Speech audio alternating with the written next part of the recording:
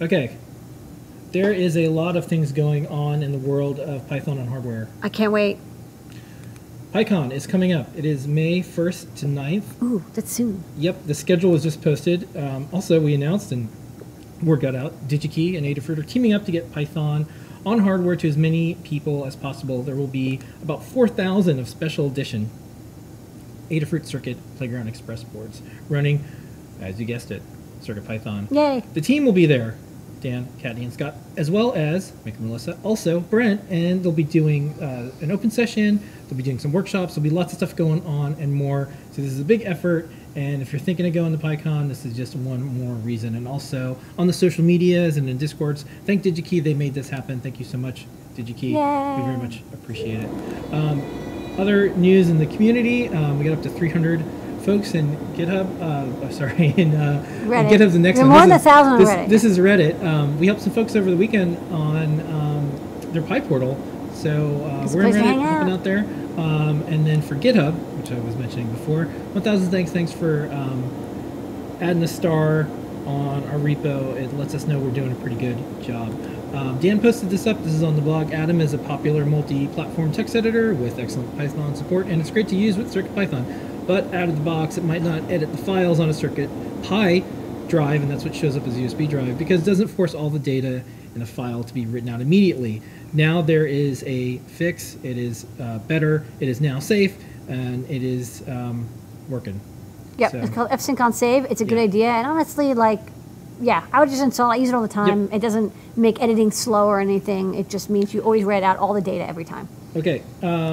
While back, Microchip has a cool digital magazine, and I think it's a print magazine too, in Design Corner, and we did an article with them, Python on microcontrollers, and this was last year. And then this year is the IoT Design Week, and we'll be giving away the PyPortals, and I'm going to be spending a lot of time on that in just a moment, but this is the first mention of it. I'm going to go into more details later. Hackspace Magazine, CircuitPython snaked its way onto that. Sophie has some amazing articles. This is CircuitPython such a cool helmet. on a cosplay helmet. Yeah, and she showed that off on the show and tell 2 weeks ago. Yeah, and this was kind of neat. You normally don't see reviews of soil sensors, but ours got a 9 out of 10 in Hackspace Magazine, and this is a CircuitPython powered soil sensor. Yep, it's capacitive, so it doesn't oxidize. Uses I2C, because you can use it with a Raspberry Pi or Arduino or anything.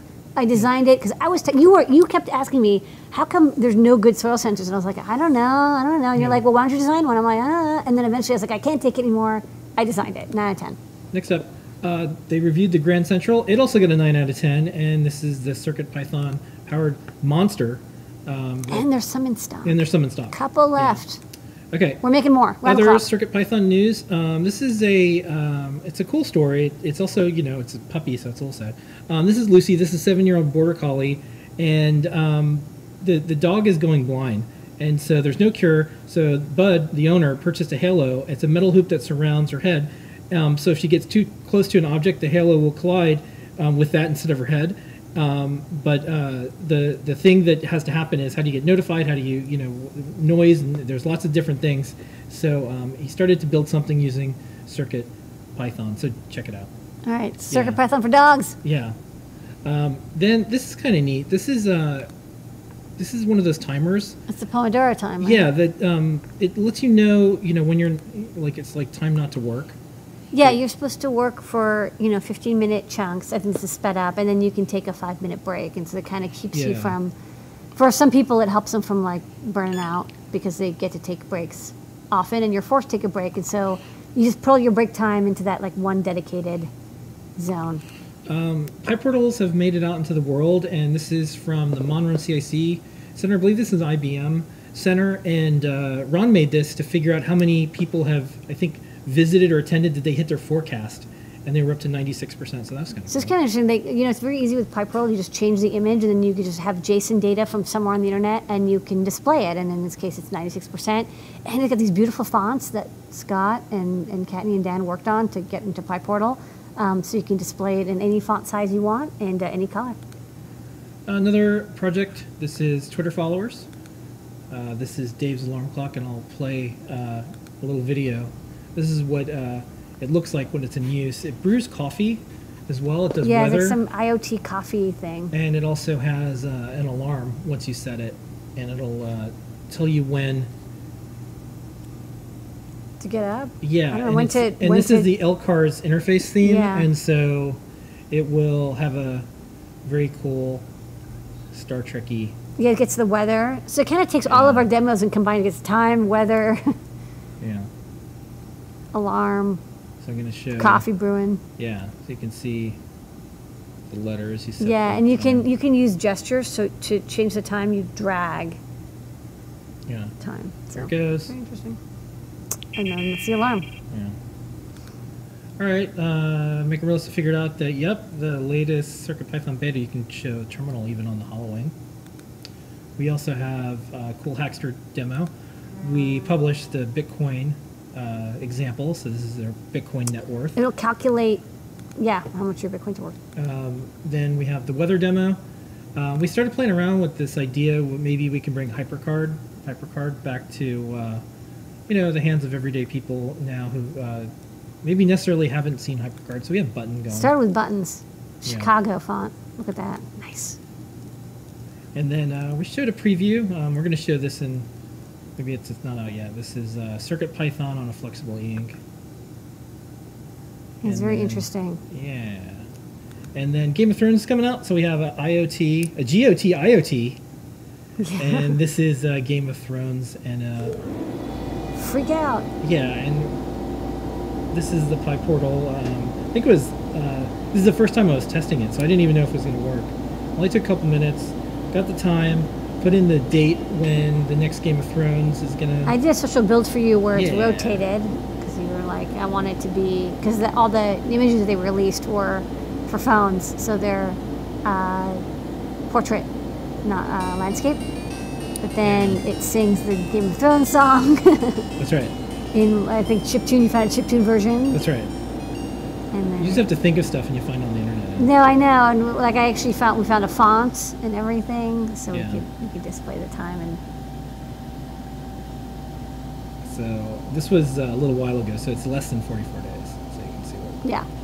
Yeah. We got our little new product display going.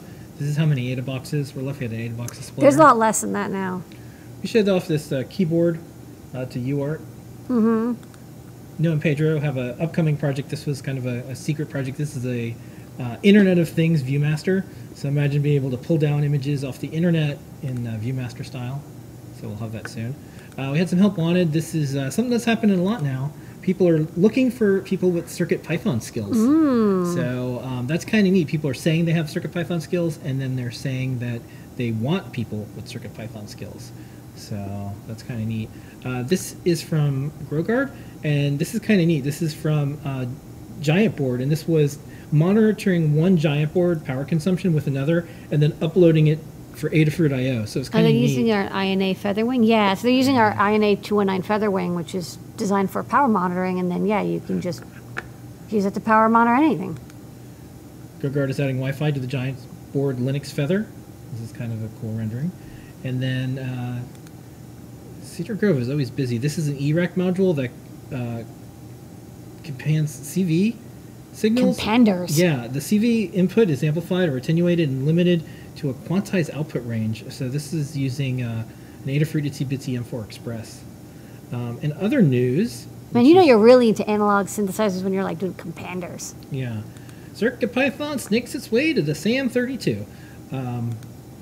This is another board. It's a SAMD51 Yeah. plus an ESP32.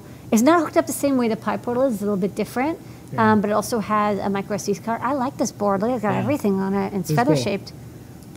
Nice work. And this is a cool project. This is a USB host coprocessor. Uses CircuitPython, MicroPython. And this totally inspired me. I was like, oh my God, this is a good idea. We should make that. So I made Yep. that. And next up, this is for folks that want to do games. It's an online Python editor for Paquito. It's a free tool that enables you to write and test MicroPython programs and create the binary and test it right there. There's more Python and MicroPython and CircuitPython on calculators making the rounds. Also, little VGL is a high-level GUI library. It's implemented in C. Its API is in C, and it works with MicroPython. So I'm you'll really see this- interested in implementing this for Arduino for our Adafruit GFX library. So that'll be interesting. That'll be cool. Okay.